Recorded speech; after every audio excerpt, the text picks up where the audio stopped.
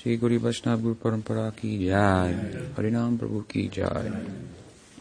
Oh, Premanande, Hari Bol.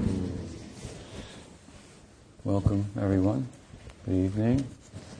Welcome to the new temple. Work in progress. This is the formal beginning of our program, the honoring of Vyasa, the Vyasa Puja. Vyasa Puja, this means the worship of Vyasa, as we know, and in our lineage, as we find coming from Bhaktisiddhanta Saraswati Thakur, he established once a year, on the day of the Acharya's appearance in the world, there would be a gathering of the devotees in honoring of Vyasa and the representation of Vyasa in his personage by all the disciples. They would gather and there would be homage and so forth, and Saraswati Thakur would speak, and we follow this practice as it's been handed down by him. It may not be practiced like this everywhere in Gaudiya Vaishnavism, but it is in our lineage. There's the Vyasa Puja, which occurs in the month of July every year, the Guru Purnima, I should say, it's called. A full moon in honor of the Guru, and everybody worships the Guru on that day in all different lineages and whatnot. So some Gaudiya Vaishnavas may follow that practice.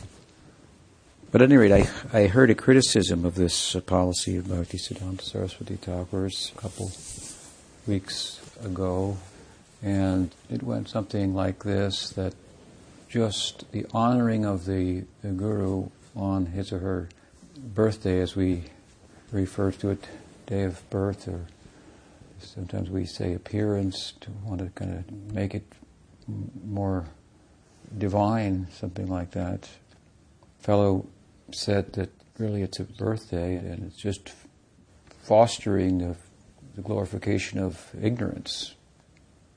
This way it makes some opposition to this kind of policy and saying it wasn't traditional and so on and so forth. But we do it anyway, we disagree with that notion.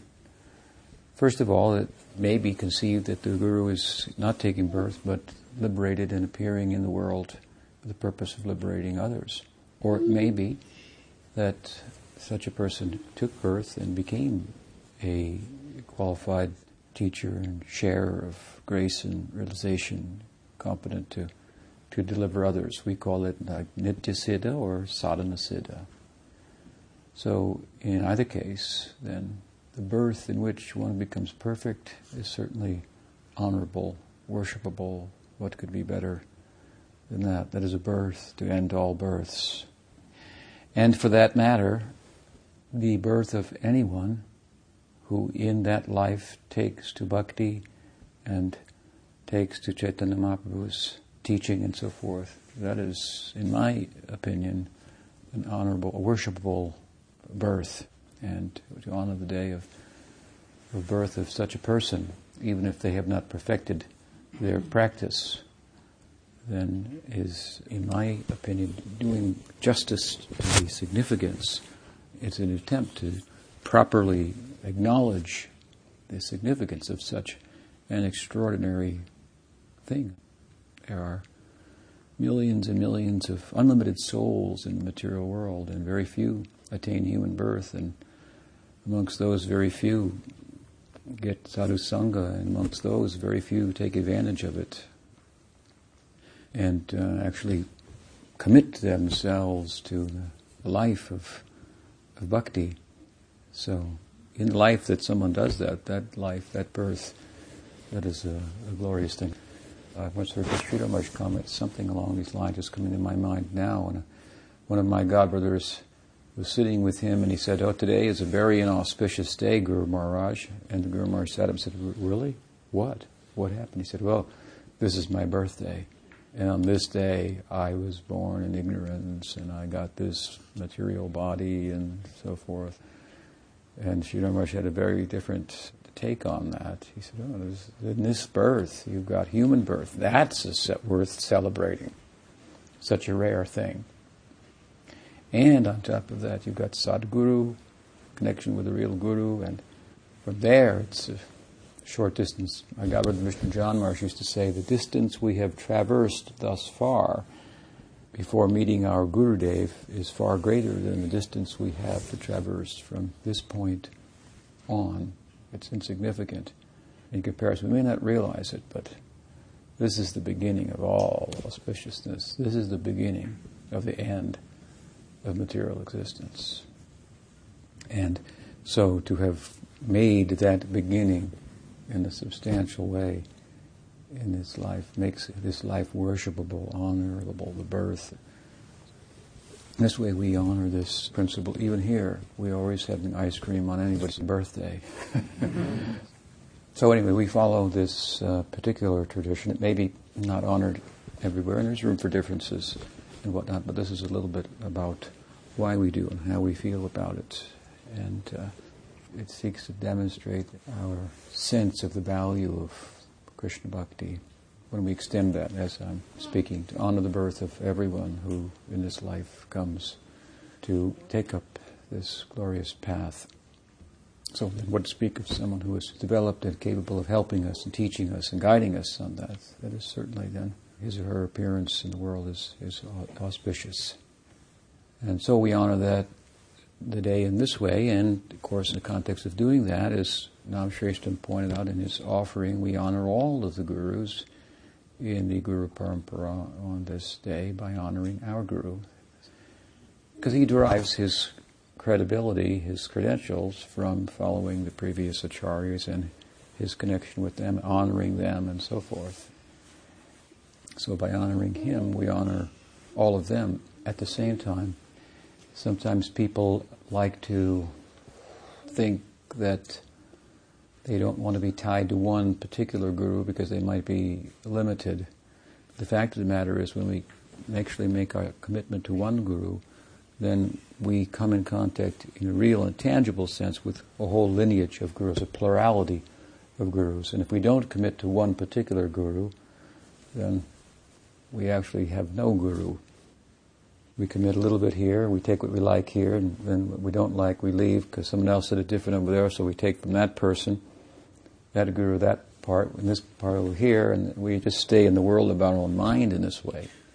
So to actually take shelter of a bona fide guru means to come under the grace of all of the entire Guru Parampara becomes at our disposal. This is a lot of spiritual power to help us, and we need all the help that we can get. So on this day, by honoring our Guru, we honor the whole disciplic succession. Our disciplic succession, of course, begins with different ways of talking about it, but one way is, of course, with Sri Krishna himself. The flute sound of Krishna is initiating Brahma, and Brahma is passing that insight down to Narada, and Narada to Vyasa, and Vyasa is given particular attention. We call it the Vyasa Puja. Why? Because Vyasa has given the scriptures. He's manifest all the scriptures, and that means all the knowledge. It's said Vyasa is like the sky, and there's no limit to the sky, there's no limit to the knowledge of Vyasa found in the scriptures. We may find limitations from our own angle of vision, but we should think twice before reaching that conclusion, because the scripture is multi-layered with meaning and significance and so on and so forth. So anyway, the vast body of sacred texts all manifest through Vyasa, and the Guru, as much as he derives credibility from the following the previous gurus, as well he does from following the scripture, which they all follow. This is Veda Mata, and Guru is like the father. Mata means mother, so Veda is like the scripture is like the mother, and the Guru is like the father, and there's no divorce between these two. We can have a good upbringing there. The Guru cites the scripture, and he defers to the scripture, and the scripture defers to the Guru. They complement one another. Particularly, Vyasa is to be honored, the giver of knowledge. Guru is honored. Why? Not because he looks good or sings nicely or that he's friendly or personable. He may be none of those things, but he has knowledge. Guru means, one meaning of the word guru is heavy. Heavy with what? Heavy with knowledge is the idea, that he cannot be blown away by the winds of different arguments and whatnot. Therefore, he can ground us by his association, speech, and example in unwavering commitment to bhakti. He can make it, let's say, difficult for us to move in another direction, cornering us, if you will, with that knowledge and forcing us to be hypocritical if we are to go contrary to his direction, and then to have to live with that. Very uncomfortable. And so Guru is made to make us uncomfortable, to make us a little uneasy, unsettled, and so forth, that we might become settled in truth. Truth will be a little unsettling in a world that is based on falsity. That's a given. So heavy he is, heavy with knowledge, and that means brahmanishtam, shrotriyam. Shrotriya means he's heard sufficiently from Scripture and this body of revelation, and he can explain it to us according to time and circumstance, make it relevant in our lives and so forth, as it is, to demonstrate that for us. Bring it home, so to speak. What is it saying, and how does it apply to you, and how it's important, so important that the whole rest of the world could go up in flames and it wouldn't make any difference if you understood this topic. Anyway, our disciplic succession has existed from Krishna to Brahma to Nara to Vyas, and Vyas down, Madhva and so forth, and it comes to Chaitanya Mahaprabhu, Madhvanipuri, Ishvarapuri, Sri Chaitanya Mahaprabhu, Rup, Sanatan, Baldev, Nityananda Prabhu, so on and so forth, down to the present day. And then from Chaitanya Mahaprabhu, Gaudiya Sampradaya, becomes Brahma Sampradaya, Madhva Sampradaya, Gaudiya, Brahma Madhva Gaudiya.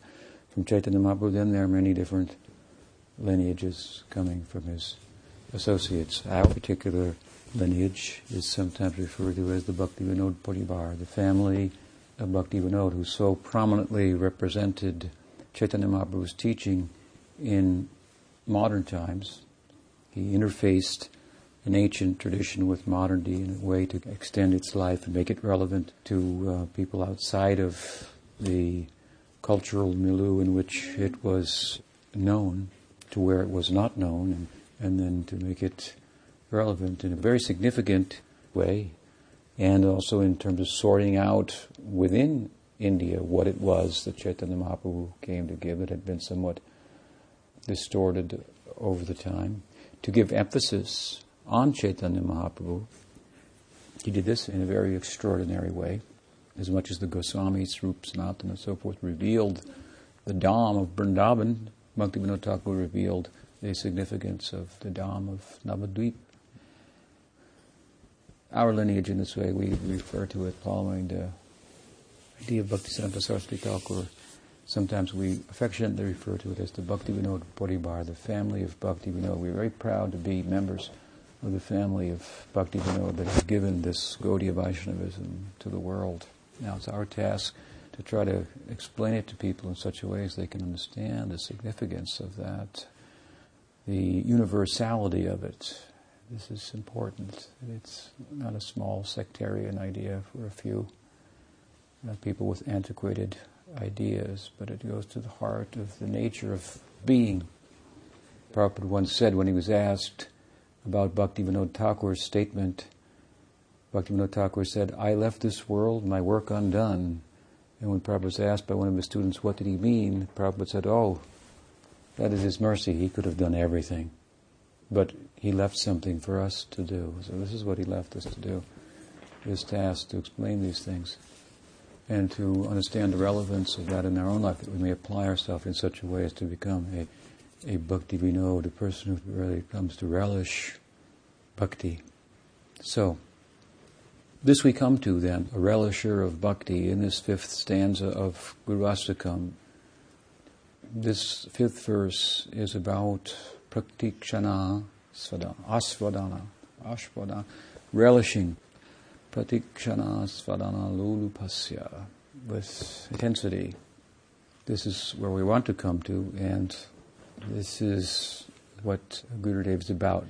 When we come to this verse, we come from an external description of the Guru to a general explanation, Sangsara Dhavanana Nidaloka Tranaya Karana Gunaganatum Praptasya Kalyana Gunanavasya Vande Guroshi Charanadvanda. These things can be seen. He's Gunanavasya. He's like an ocean of good qualities. And practically, we see he's Sangsara Dhavanana.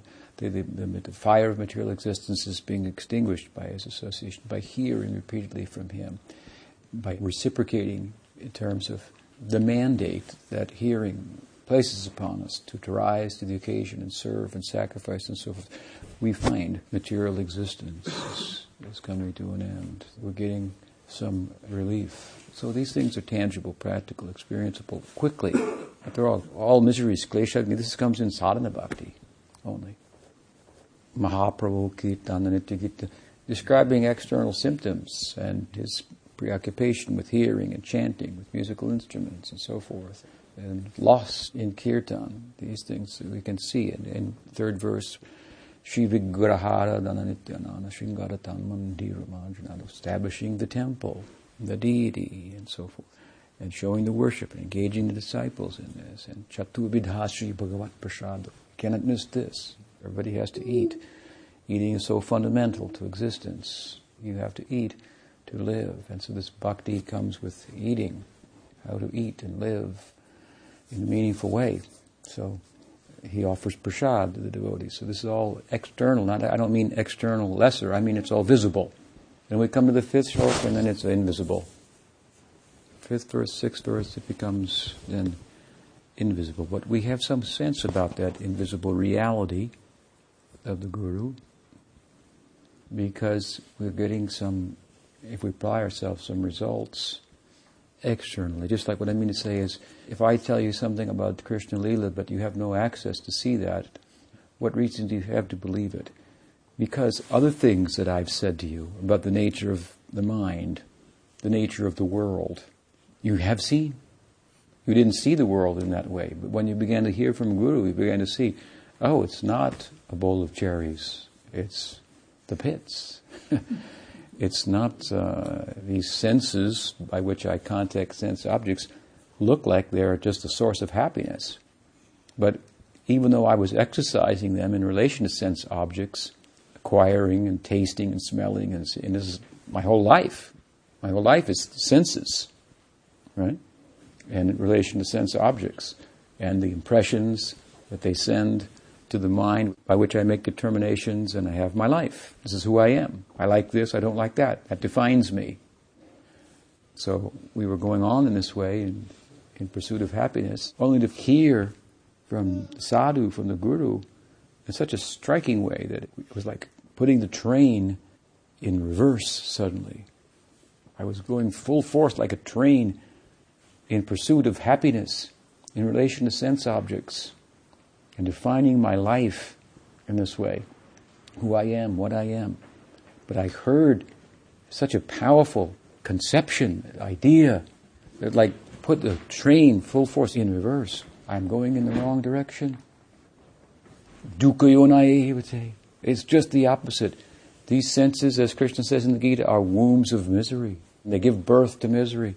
When I interact with sense objects, I don't become happy in the long run. I get some immediate sensation, I call it pleasure, but I can't ever get enough of it. That's frustrating. It's never quite satisfied. I look here, I look there. One sense pulls me in one direction, other sense in another direction. The fact of the matter is this: if you could take all of the enjoyment that you could gather in this world from all of the senses of all of the people and all the beings, everyone is gathering in pursuit of pleasure through their instruments of the senses. You took all of it, everybody's gathering it. Everyone is gathering, no one is satisfied by this, fully. Everyone is doing this, no one is fully satisfied by this. You got to think twice. This has been going on forever, and no one's satisfied by it, fully. And then I want to say to you, if you took all of that, if you could take that all together and put it in a big syringe, what everybody's experiencing through all of their different senses for not only now but for all time, if you could take that and inject it into yourself, It wouldn't satisfy. One person, one soul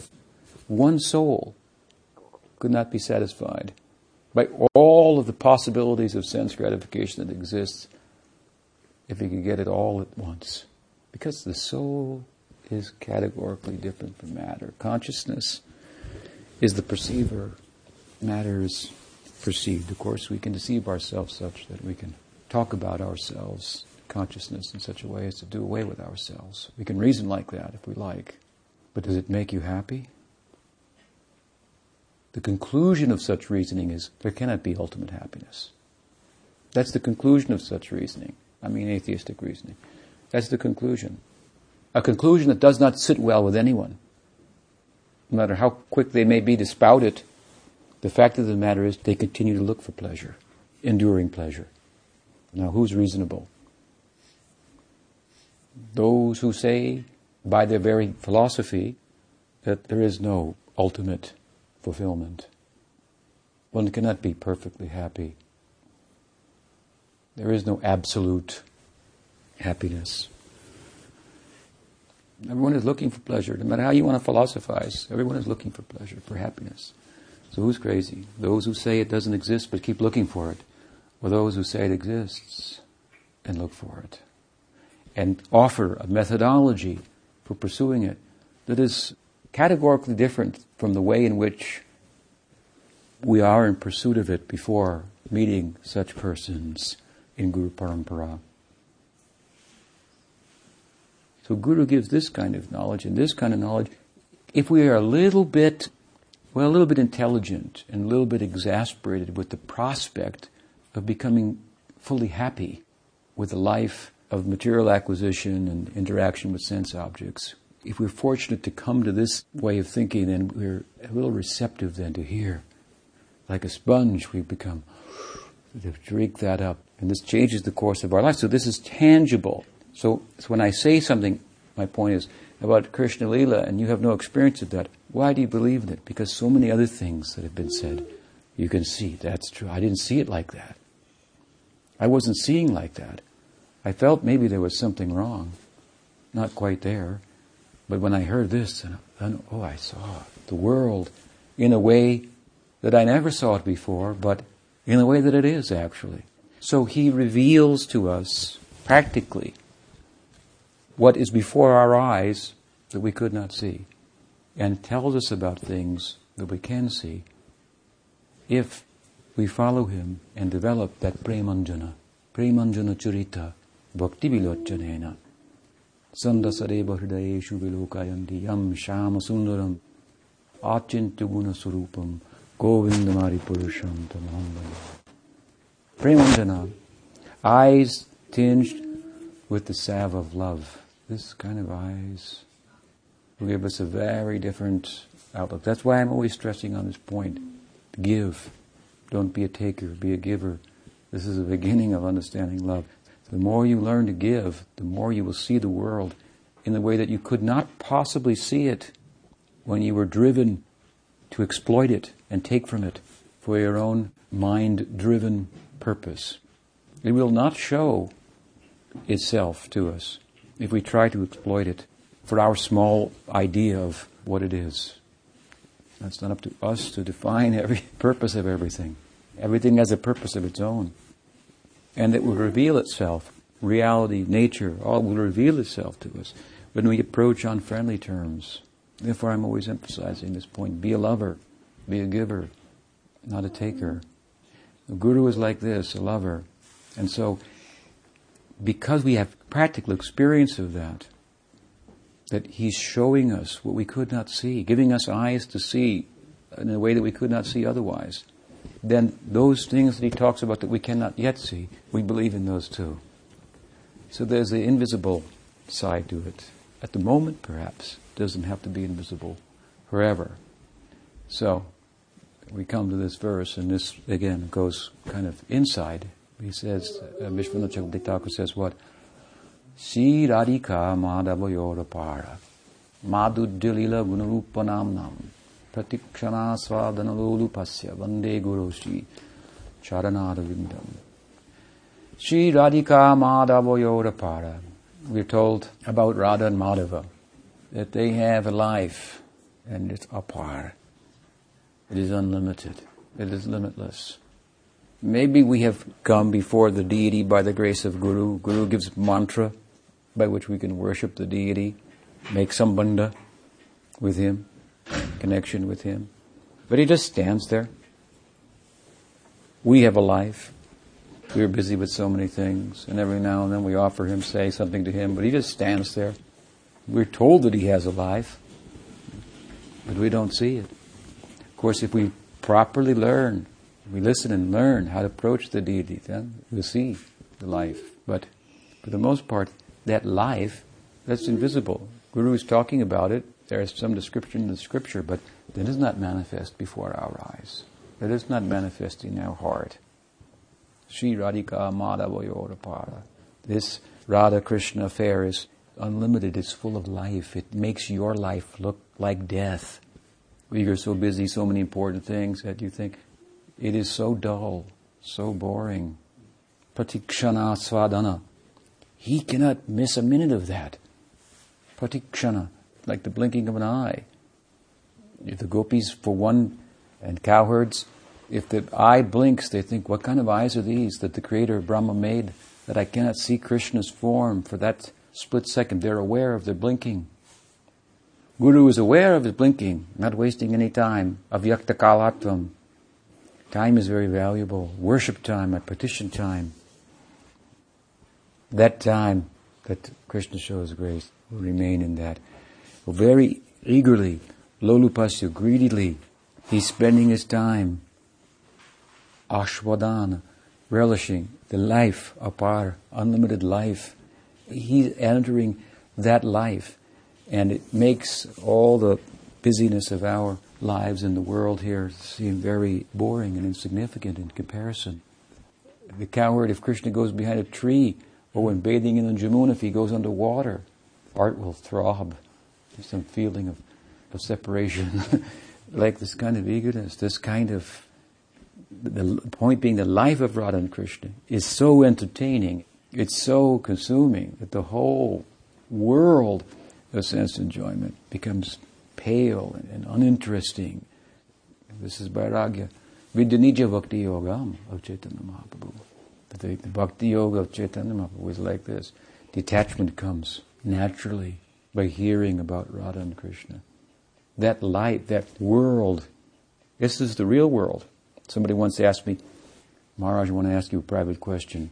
I said, what is that? He said, is there any real sex life in Krishna Lila? I mean, real sex life. I laughed. I said, there's no real sex life in the material world. That's all just some false thing. This is real life here, Krishna Lila. Sometimes it's said, oh, I came to be a monk at Audarya, and I thought, here I am practicing, but what relevance does my life have to the world out there? But after time, if he or she stays, then she starts to think, what relevance does the world have out there to my life? It has become so big, so rich, so deep, Gambhir.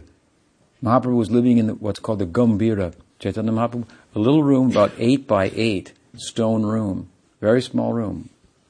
Whenever you go anywhere, you think, where am I going to stay? What are my accommodations going to be? And so forth. And Mahaprabhu was living in a small room, but Gambhir, it's called. Deep, it means. Such a deep idea he had. Such a deep and far-reaching idea. Unconcerned with sleeping on the floor and what? Rubbing his face on the walls in oblivion. Unconscious of the world around him. So potentially consuming is this life of Radha and Krishna. But this is our whole process, to hear about Radha and Krishna. Just make the whole world just evaporate. You'll have no time for it, no interest in it. And you will become of so much interest to thoughtful people in the world. Thoughtful people will reflect and think, what are they doing up there in the woods? What is that? They get together and they howl and roar and roll on the ground and chant and cry and then laugh. And what are they doing there? This is Mahaprabhu's kirtan, Jiva Sangam. What's going on there? Intelligent people lined the banks of the Ganges thinking, I don't know what that's about. I have no access, but I would like to know. For them, Mahaprabhu came out, began to give this Sankirtan, by which that world can be accessed. So Guru is accessing that world. We say, Sri Radhika Madhava. These are famous names, Radha Madhava, most ancient names for Radha and Krishna in Scripture. Maybe, I think in Rig Veda, Parishta is appearing, the names Radha, Madhava. Madhava is a very nice name. Madhava means, Ma means Lakshmi, and Dhava means husband, so husband of the goddess of fortune. So wherever there's Madhava, husband, the wife must be nearby. The two are there, my point being, in the one name, Madhava. But we say Radha Madhava, because we're not only interested in Lakshmi and Narayan, but Madhava, Krishna. Ma also means knowledge, husband of knowledge, and Ma means Madhu, means honey. There's a kind of thing called honey knowledge. Madhu Vidya. Madhu Vidya, this is the secret knowledge. Some people think it is the knowledge of the Upanishads, but it's actually the knowledge of the Bhagavatam. Madhu Vidya. Honey knowledge. The knowledge of sweetness. Knowledge of how to make the whole world sweet and honey-laden by going within and contacting the source of everything that is honey-like and sweet. And this is Madhurya. Sri Radhika Madhavoyor Apara Madhurya Lila Gunarupa Nam. Madhurya here means sweet. We like to think of it as conjugal love, perhaps, but it has a broader meaning here. In Chaitanya Charitamrita, Krishnadas Kaviraj Goswami is speaking about this Shringar Rati, Shringar Rasa, the relationship of conjugal love of Radha and Krishna. And he says, because it is so sweet, I call it Madhurya, sweetness. But it's real, that is his sweetness. But the real name is Shringar Rasa. And Madhurya, while it refers to this, it has a broader meaning as well. Prabhupada, in speaking about this verse, once said, and so, in this way, the Guru, he is always absorbed in the affairs of Radha and Krishna, just like the gopis, or sometimes like the cowherds. Why he would say such a thing, only we know. There is no reason for saying such a thing. The following verse also said some very interesting things in relation to that. Of course, the whole stanza is written by Vishwanath Chakravarti Thakur, and his realization is there. He is in that sentiment of the Shringar Rasa, of Madhurya Rasa, but the term has a broader application. Madhurya and Aishvarya, these are two realities of the Absolute. We should understand clearly this idea of Madhurya. Sweet, yes, it is sweet that Radhe Jai Jai Madhava Dohite, Gokul Tarani Mandala Mohite. Amongst all the Gokul Tarani, she is the most wonderful and qualified, and Madhava Dohite, dear to Madhava. Dear to Madhava means that if the wind, Prabodhananda Saraswati Thakur says, comes and catches her sari and bends it a little bit, and then that air comes, that wind carrying the scent from her sari comes in the direction of Krishna. Krishna pays his obeisance to that direction, thinking his life has become successful. That is Madhava Daite, dear to Madhava, in a way that we cannot imagine. But why is it wonderful to us that Radha can conquer Krishna?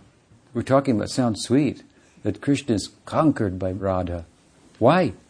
Why is it sweet? Because of his Aishvarya.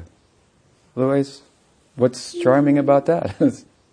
Because he's all powerful, Purna Brahma. And this is happening to him.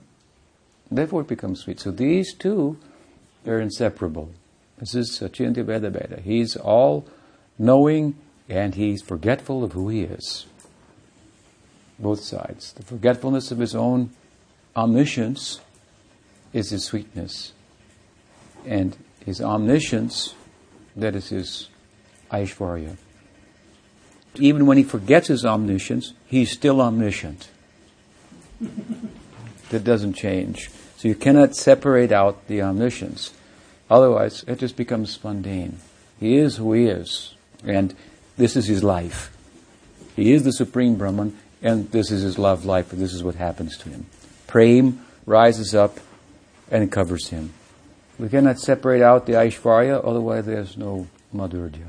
Madhurya means that he's forgetful. What happens is the Prem, manifest in his devotees, rises up and covers him. Vishnu Thakur has given an example. Just like in our lives, Maya Shakti covers us. We don't know who we are. What's our interest? Although that becomes miserable for us. For Krishna, by Yogamaya's influence, when that prem swells up, he becomes covered as to the fact that he's the supreme all-knowing, but it makes him happy. That's the difference. That covering makes him very happy. It makes for the possibility of intimate reciprocal dealings with those who feel that way about him, who have no separate interest, who are interested only in his interest. How much he will become interested in that person. If someone's only interested in what you want, you will be very interested in them. This is the standard of Braja Bhakti. So this Aishvarya and Madhurya, the omniscience of God, the godliness and the sweetness, where the godliness is not retired, but it is suppressed for the sake of intimacy. So there are different kinds of devotees of Krishna. Some have Aishvarya Gyan Nishta, some have Madhurya Gyan Nishta. And in the Braj Bhakti, the Bhakti that Chaitanya Mahaprabhu has come to tell us about, they're all Madhurya Gyan Nishta. They're all fixed in this. And we should also understand that while they're fixed in this kind of knowledge, which is also called Gyan Shunya Bhakti, bhakti that's unencumbered by knowledge. What kind of knowledge? Knowledge of sweetness is a kind of divine ignorance as to his omniscience.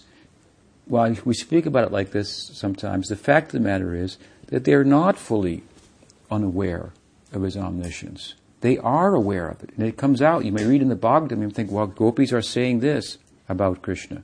Radharani is in Brahmara Gita speaking to the bumblebee about Krishna and how she's fed up with him and so forth. And then she starts saying, yeah, that black man, that black fellow, that black boy, he killed a monkey. What's that? He was an archer, Kshatriya, and as a Kshatriya he killed a monkey. You can't eat monkeys. You know, if you're going to live in the forest and you have to eat, and then, okay, some Kshatriyas will kill an animal like this, and there's some place for that, but not monkeys. In Ram Leela, she's talking about Ram Leela. Ramchandra killed Bali. She says, what kind of person is this? And he cut off Suparnika's nose and then wouldn't marry her. And who will marry a girl who doesn't have a nose?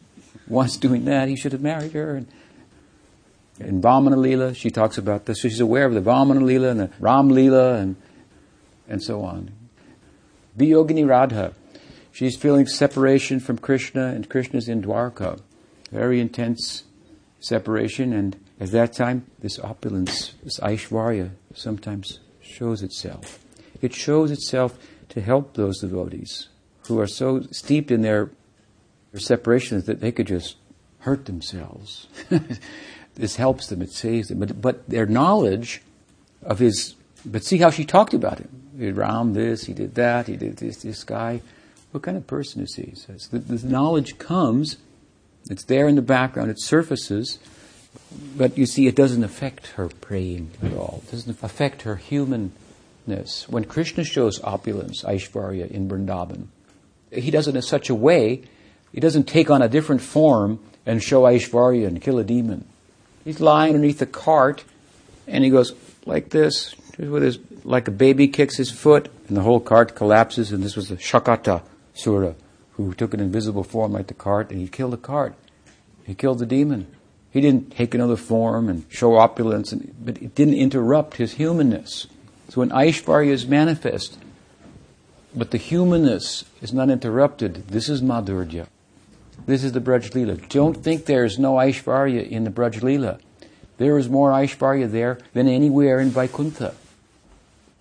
The difference is, there's so much Aishvarya in Vrindavan that it makes the Aishvarya of Vaikuntha look insignificant. But there's so much more sweetness that it becomes overshadowed by the sweetness. What is an example? In the Brahma Vimohan Leela, what did Krishna show? unlimited worlds emanate from Narayan. The metaphor is given from the pores of his body that is breathing. The worlds are coming. This is pretty opulent. The whole world's coming from him. And what do we see in the Brahma Vimohan Lila? Unlimited Narayans emanating from Krishna. He showed this to Brahma. Brahma's got, some Aishvarya, so he couldn't be comfortable seeing Krishna. It's Madhurya. It made him uncomfortable. He felt uneasy. He had doubts. So Krishna showed him. Then he I feel good now. And the cowards, well, maybe they didn't see that exactly, but every day when herding cows on the way home from the forest into the pasture and into the town of Vrindavan, every day they're seeing gods coming and offering prayers to Krishna and so forth. It's all there given in Bhagavatam. They're telling people about it and so forth. But it doesn't affect their relationship with him. They think, well, that's cool, our friend. People think of him like this. They're crazy, those people. They're worshipping him. He's just one of us. These gods are crazy. Muyanti yat suraya. This Krishna of Bhagavatam, Madhurya Krishna, is bewildering the gods and goddesses. They cannot understand him. Every day the cowherds are seeing this. Every day. And the people are hearing about it. Doesn't change their life at all. They just think, oh, that's cool. My friend is like that. People think of my friend like that. It doesn't cause them their heart to throb and get nervous and, oh my goodness, he's God and I've been dealing with him like this. This happened to Arjuna. This is Purusam. He's a Purusambandhi, a friend in the city. So he's got Aishvarya Gyanishta, or mixed, or Devaki, Vasudeva in Mathura, inhabitants of Dwarka. When Krishna shows that Aishvarya is Godhood, then that takes precedent over their relationship. Vasudeva, Devaki, they hadn't seen Krishna for so many years. He was living in the Braj, and then he came at 10, 11 years old to be reunited with his so-called parents. And what did they see? They saw him kill Kamsa. How did he kill Kamsa? Krishna got him down and he held his fist up and then he scared him to death, is what happened. He didn't ever hit him. He just scared him. His heart stopped. And anyway, there's Kamsa. Kamsa's a big fellow. Putana, Shakatasura, Dinukasura, Vatsasura, Trinavarta, all of these. They are all under the auspices of Kamsa. They were all doing his bidding. What was his power? He fought with all of them and established himself. They were his order carriers. So when Kamsa was killed, that's a powerful display of opulence. The cowards, they didn't notice it. They were all there ringside, also ready to jump in and help Krishna at any minute. But when Devaki and Vasudeva saw it, then they began to offer their prayers to him. And Krishna said, I came here to be your son. You would have treated me like this. So he came, sat on the lap and covered them so that they would show some Vatsalya Bhakti. But the nature of their relationship is such that if that opulence, that Aishvarya is shown, then their Vatsalya Bhakti will recede to the background. But this is not the case amongst the devotees of Braj. That is a land of sweetness. This is the land that Vishwanath Chakravarti Thakur is referring to. This is where he wants to go.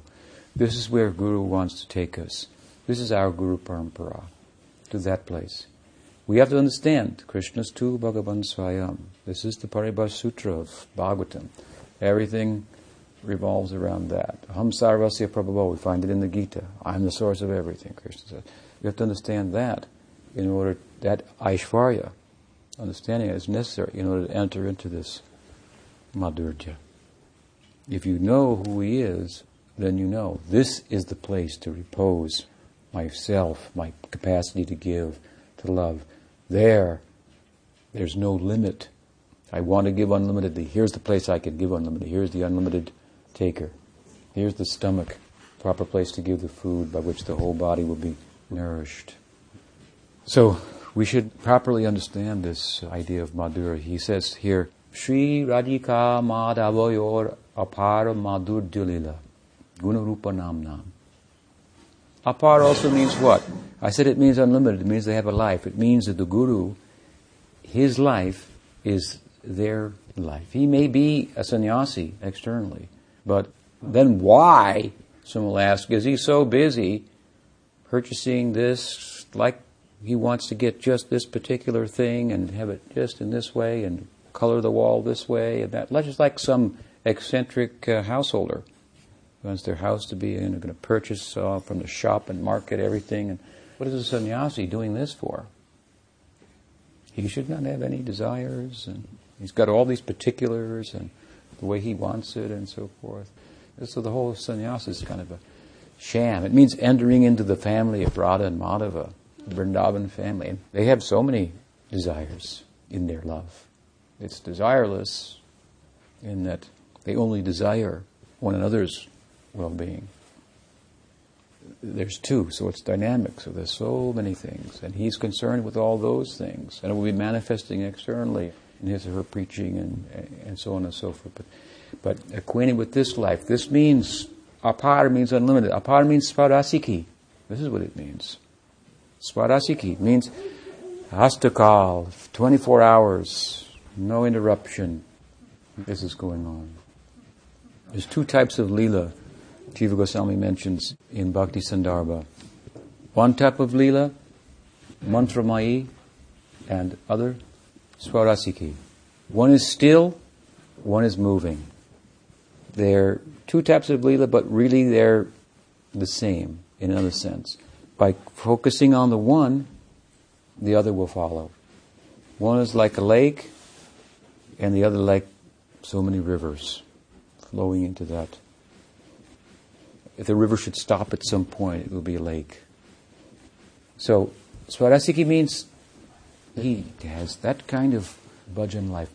Shri Radhika Madhavoyor Apara. It's unlimited. It's not just standing in one place. Although that may be unlimited too, but beyond that, when the Leela is moving in his heart, he's following that. This is the ideal. Now, of course, you teach us how to do that, how to come to that. And as I say, that begins with the first kind of Leela, mantramayi, to do that kind of upasana. That's why I said earlier that Diksha has something to do with archan. The Guru gives mantra corresponds with the deity, and now you have capacity for worshipping the deity, the Ishta, the deity, the ideal, the Lord of your heart. And the deity standing there still. This is still frame picture of the motion picture of Krishna Leela. If we learn how to approach that properly, and we do so, then it turns into a motion picture in his heart.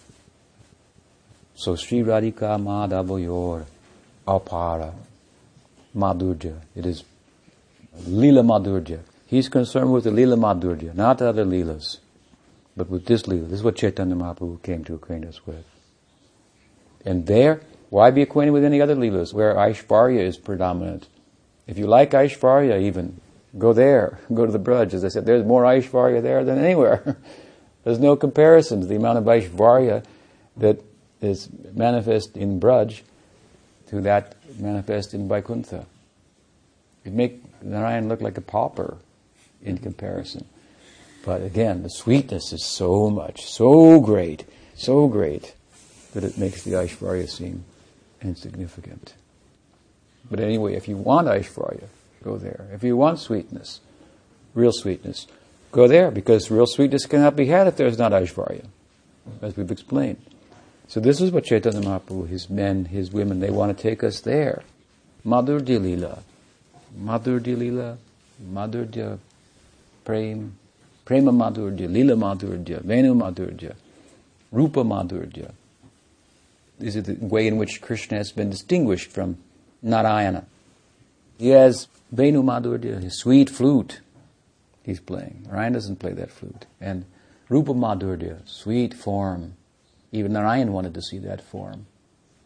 That's why he stole the Brahman's sons, and Krishna came with Arjuna to Svetadvip.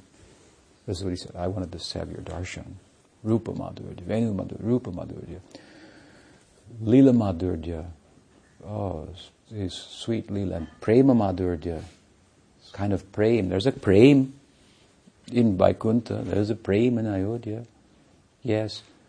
But when we compare it to the prem of the Braj, then it's not even really fair to use the word prem.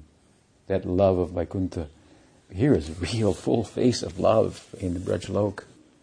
Therefore, as I've said before, other sampradayas whose ideal is Vaikuntha, what do they call their ideal? Do they call it prem? No. They call it mukti, not prem. And our goal, what is our prayojan? Prem prayojan, prem prayojan. This is a Gaudiya word, really. We've seized on this. This is the real, in comparison, if you want to talk about love, then you come to Braj, then you go to Vaikuntha. This is nice, but this is something different. So, this is our Guru Parampara. Shri Radhika Madhavayor Apar Madhurya Lila. And how will we arrive there? At Madhurya Lila Gunarupa Nam Nam. Gunarupa Nam Nam. Pratikshana Sadhanalolu Pasya. When you have pratikshana and ashvadan, lolu pasya, greed for nam, then rup, guna, lila will all manifest in your heart in succession. We maybe think we're very interested to hear about Krishna Lila. Oh, I am very interested. I am so qualified. I have such attraction. It's so sweet when I hear that. Say something sweet, Maharaj. Maharaj says, chant japa. No, I meant something sweet. Something sweet. Chant japa. I go to sleep then. It begins with nam. We've heard that Krishna Lila, I've said this before, but it's worth repeating. Krishna Lila is non-different from Krishna. Krishna's qualities are non-different from Krishna. Krishna's rupa, his form, is non-different from Krishna. Krishna's name is non-different from Krishna. Right? But we hear something else about the name. What is that? That while the name is non-different from Krishna, there is at the same time a difference between the name and Krishna. It means what? That Krishna is his name. No difference. But in the form of his name, he's more generous. Therefore there's a difference. The name is the person. No difference. But in the form of the name, he's very generous. And goes to the unqualified, those who can't see his form, who aren't even interested in his form. Name goes to them. Therefore, the emphasis is given on name. But if you do concentrate on nam, pratikshana, without blinking, so to speak of falling asleep, without blinking. Once, I saw a number of times, but on one occasion, Pramod Puri Maharaj, a devotee, came to him and said he'd lost his japa beads. And Prabhupada had given him, actually, he wondered if Puri Maharaj would chant on these beads. You should have beads chanted on by a Vaishnava. So Puri Maharaj says, yes, I can do that if you like. And so then he took the beads and then he began to chant. And his head went up, like looking into the sky and just focused there, like taking darshan and just chanting. We all sitting there and just chanting with such attention. When chanting nam comes with this kind of attention, with no inattention, then rupa, the form of Krishna, will manifest in the mind of the devotee. We may augment that process, we may expedite it, Bhaktivinoda Thakur has told us, by sitting before the form of the Lord, of the deity, and chanting, with a view to help pay attention and not be distracted. One thing we should know, however, in all of this, when we chant and we are distracted, the mind goes in different places and so forth, don't pay much attention to that. Don't be discouraged by that. That's natural. That's the stage that you're in. And the way to get out of that stage is to go on chanting. Not that you should say, well, it's okay, I just let my mind... Well, you try, of course, but the fact that you can't focus the mind, there's good reason for that. You shouldn't wonder why it's not working. You've been habituated for a long time. You still have your life of the senses to one extent or another. And you take this kind of input from the world through the senses. And so you got all these things in your head, and they're going to come up. And as you get tired of that, and you gravitate towards an environment that's just more conducive and so forth, you just cut back on the input. No more television. I just can't listen to that radio anymore. Same old news again and again. They sit down and hash over some news event. And what do you think, Bob? And what do you think, Charles? And we'll go to Tel Aviv, and here he's going to say, well, they're saying the same thing. It's just some form of entertainment, and you just got to turn it off. You think it's world going to blow up at any minute, or something's going to happen. I better stay tuned. Something's going to happen, and I'm going to miss it.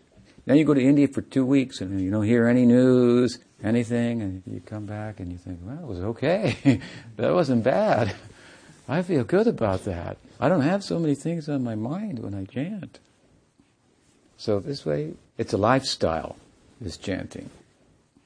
Do in the morning and then have a lifestyle that doesn't correspond with that. We may be in that condition, but Nam is meant to bring us in the other direction. Nam is meant to bring us, name is meant to bring us into His life. If you call His name, He's going to come. That's a fact.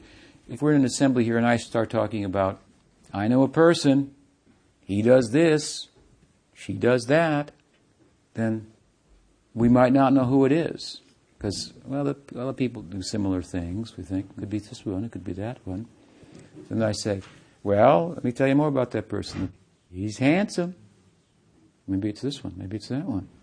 He's kind-hearted. Oh, maybe it's that one. Couldn't be that one. We're talking about his qualities. Then we talk about his form. Well, I guess I talked about handsome, but anyway. So you talk about his qualities. You talk about her form. Still we don't know who it is. Say his name, everybody, oh, that's him. Oh, it's him. Immediately, oh yeah, I'm identified comprehensively by name. What do they say? Did you get his name? If you got his name, you've got him. Who was it? Oh, you didn't get his name. It's the same principle. Nam, the guna, the lila, the rupa, they're all in the name. You have to plumb the depths of Nam. Nam Sankirtan, this is what Mahaprabhu did. And all these things came out. So what is said about Nam is said about the guna, rupa, lila of the Lord, but something more. The name and Krishna are the same, but the name, in the form of His name, He's more generous. So, take advantage of that generosity and pay attention. When we can do pratikshana svadana lulu pasya, when we can, with lola, lolium, it means, he's talking about rag bhakti. This is the whole idea of braj bhakti. Guru has this eagerness. We see this eagerness, at least in relation to name. He likes to speak about the glories of the name, to chant the name, to do kirtan, like Bhaktisiddhanta Saraswati Thakur, in a big way, spreading this thing around. Who doesn't fall asleep when chanting the name? Pratikshana, Ashvadan. Who takes some relish in that. So that person, then, Rupa will come. But we can expedite that, Bhaktivinoda Thakur said, by sitting before the deity. This would mean what? I'm trying to pay attention.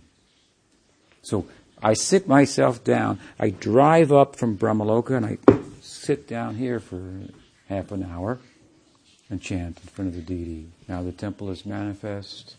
Such a beautiful altar. Of course not, I'm thinking about the future. So beautiful, it's so charming there. I'll go sit there and chant 1, 2, 3, 4 rounds. And I know that the potential for me being distracted will be less, so I'll go there. Nam will reciprocate like this. And I'll see the form, beautiful form of the Lord, and it'll have an impression on me. I'll be able to carry that. I'll begin to be able to bring these two together in realization. The identity of Nam, name with the named, with the person. They're the same. It's a realization. Krishna and His name. We don't have the realization. Therefore, we don't pay attention to the chanting. Or we think, gee, if I could have just taken birth when Chaitanya Mahaprabhu was here. But the name is here. And this is what Mahaprabhu was giving out. It's here now. And all those leelas are contained within there. So from name, then the Rupa will manifest. And from Rupa, Guna, qualities. And this means particular qualities of the Lord that pertain to the budding sentiment of the devotee in his heart. For Sakya Bhakta, certain qualities will stand out. Krishna's fast talking and ability to talk different languages to the different animals and birds and so forth. So these qualities start to manifest in the mind. And then in the heart, the leelas that correspond, they start to manifest. And so how you will get at that Madhurya leela, that sweet leela? Through Nam, then Rup, then Guna, this kind of smarnam. Not that we can't think of Krishna leela, you should try to think of Krishna leela. But to be absorbed in that trance, this will come through paying attention to Nam. Never will come, ever, ever, ever, without that. In other words, don't think that you can skip over the necessity to chant offenselessly. As long as your chanting is offensive, how are any of these other things will come? And what is the basis of offense to Nam? Inattention. And what does that mean? That I don't try. Make an effort and get help from others. Guru is like this. Vishwanath Chakravarti Thakur says, Shri Radhika Madhavayora Paramadur Dilila Gunarupanam Nam Pratikshana Svadanalulupasya Vande Guru Shri Sharanaravinam. So, are there any questions? Brahma, you had a question? Yeah, I have a question. Doesn't the ability to actually pay attention depend upon other things? Like, for instance, if you have Vaishnava aparad, if you're offensive to the Vaishnavas, or if you're, you don't have a service attitude, or other things. Because I always thought that the name, it kind of comes to you. It agrees to come to you. So there's other stuff before just the idea of like trying to pay attention. Other stuff before it? Yeah, there's other things that have to come first before just trying to pay attention. That need to be cleared? Yeah, like, for instance, if you're offensive to the Vaishnavas, and then you sit down and say, well, I'm going to try to pay attention to the name. Yeah, no, not possible. The name's not going to come, even if you try to pay attention. The other things, they kind of clear, they kind of benedict you with an ability to pay attention in a sense. Well, yeah, it's offensive to be offensive to Vaishnavas. The name is, not going to manifest there. Name does come to us regardless of our offensive condition, and if we chant, what should happen is we should become aware of, our offensive mentalities and whatever, and so forth and so on. And I'm not entirely following perhaps your logic, but yeah, things have to be cleared in order to be able to pay attention to the name. But the name comes anyway, you say, in this age? The name will come anyway? He comes, If you continue chanting, are you purified of those? If you continue chanting, then you'll become aware of your shortcomings and where I was offensive, just see, and so forth. Of course, I guess what Brahma is saying, if there's too much offense, then you can't pay attention and get that. But the name is very generous. He comes to us anyway. This is what Mahaprabhu said. I'm fallen, I have no taste and no attraction, but still the name is coming to me. That is His mercy. And in giving me the opportunity to see my shortcomings and so on and so forth. Now, I just believe that I've read somewhere that some Vaishnavas were saying, well, I wasn't able to chant, and I must have made some offense. Oh, I see what you mean. Yeah. I must have offended the Vaishnava. I must have done this or done that. Right. Well, yeah. Then the name might not come. It's possible. But that, again, is nam aparad, so he may withhold himself. But not in terms of kirtan. Even people who are offensive, they hear the kirtan. But if we make offenses, it hinders us. There's no doubt about that. So what else? Yes? I chant a lot when I'm driving because I spend 20 to 30, 40 hours sometimes a week in the car. Is that offensive? It's not offensive, but it's not the same as sitting down chanting japa. There are statements like that everywhere. You can chant any situation, sleeping, walking, talking. But the practical fact is that if you don't sit and pay attention to the chanting, then you're not going to get all these wonderful developments that we're talking about. What else? Yes, sir. It's very difficult for me to understand how gopis or Krishna can suppress their knowledge, Aishwarya, and how can it become Madhurya. Because the knowledge is there, they are well aware of who's who. But how is it transmutates into Madhurya? How Aishwarya is getting forgotten? Well, it's not forgotten entirely, but it doesn't take precedence. The prem takes precedence.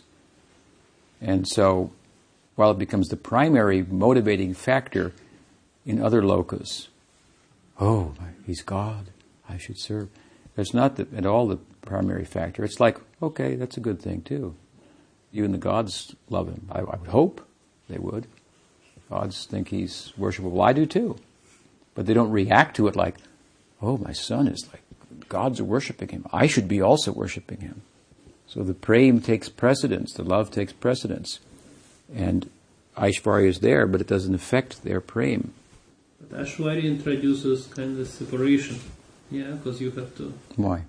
Because you cannot have close attention, intimate attention to somebody full of Aishwarya.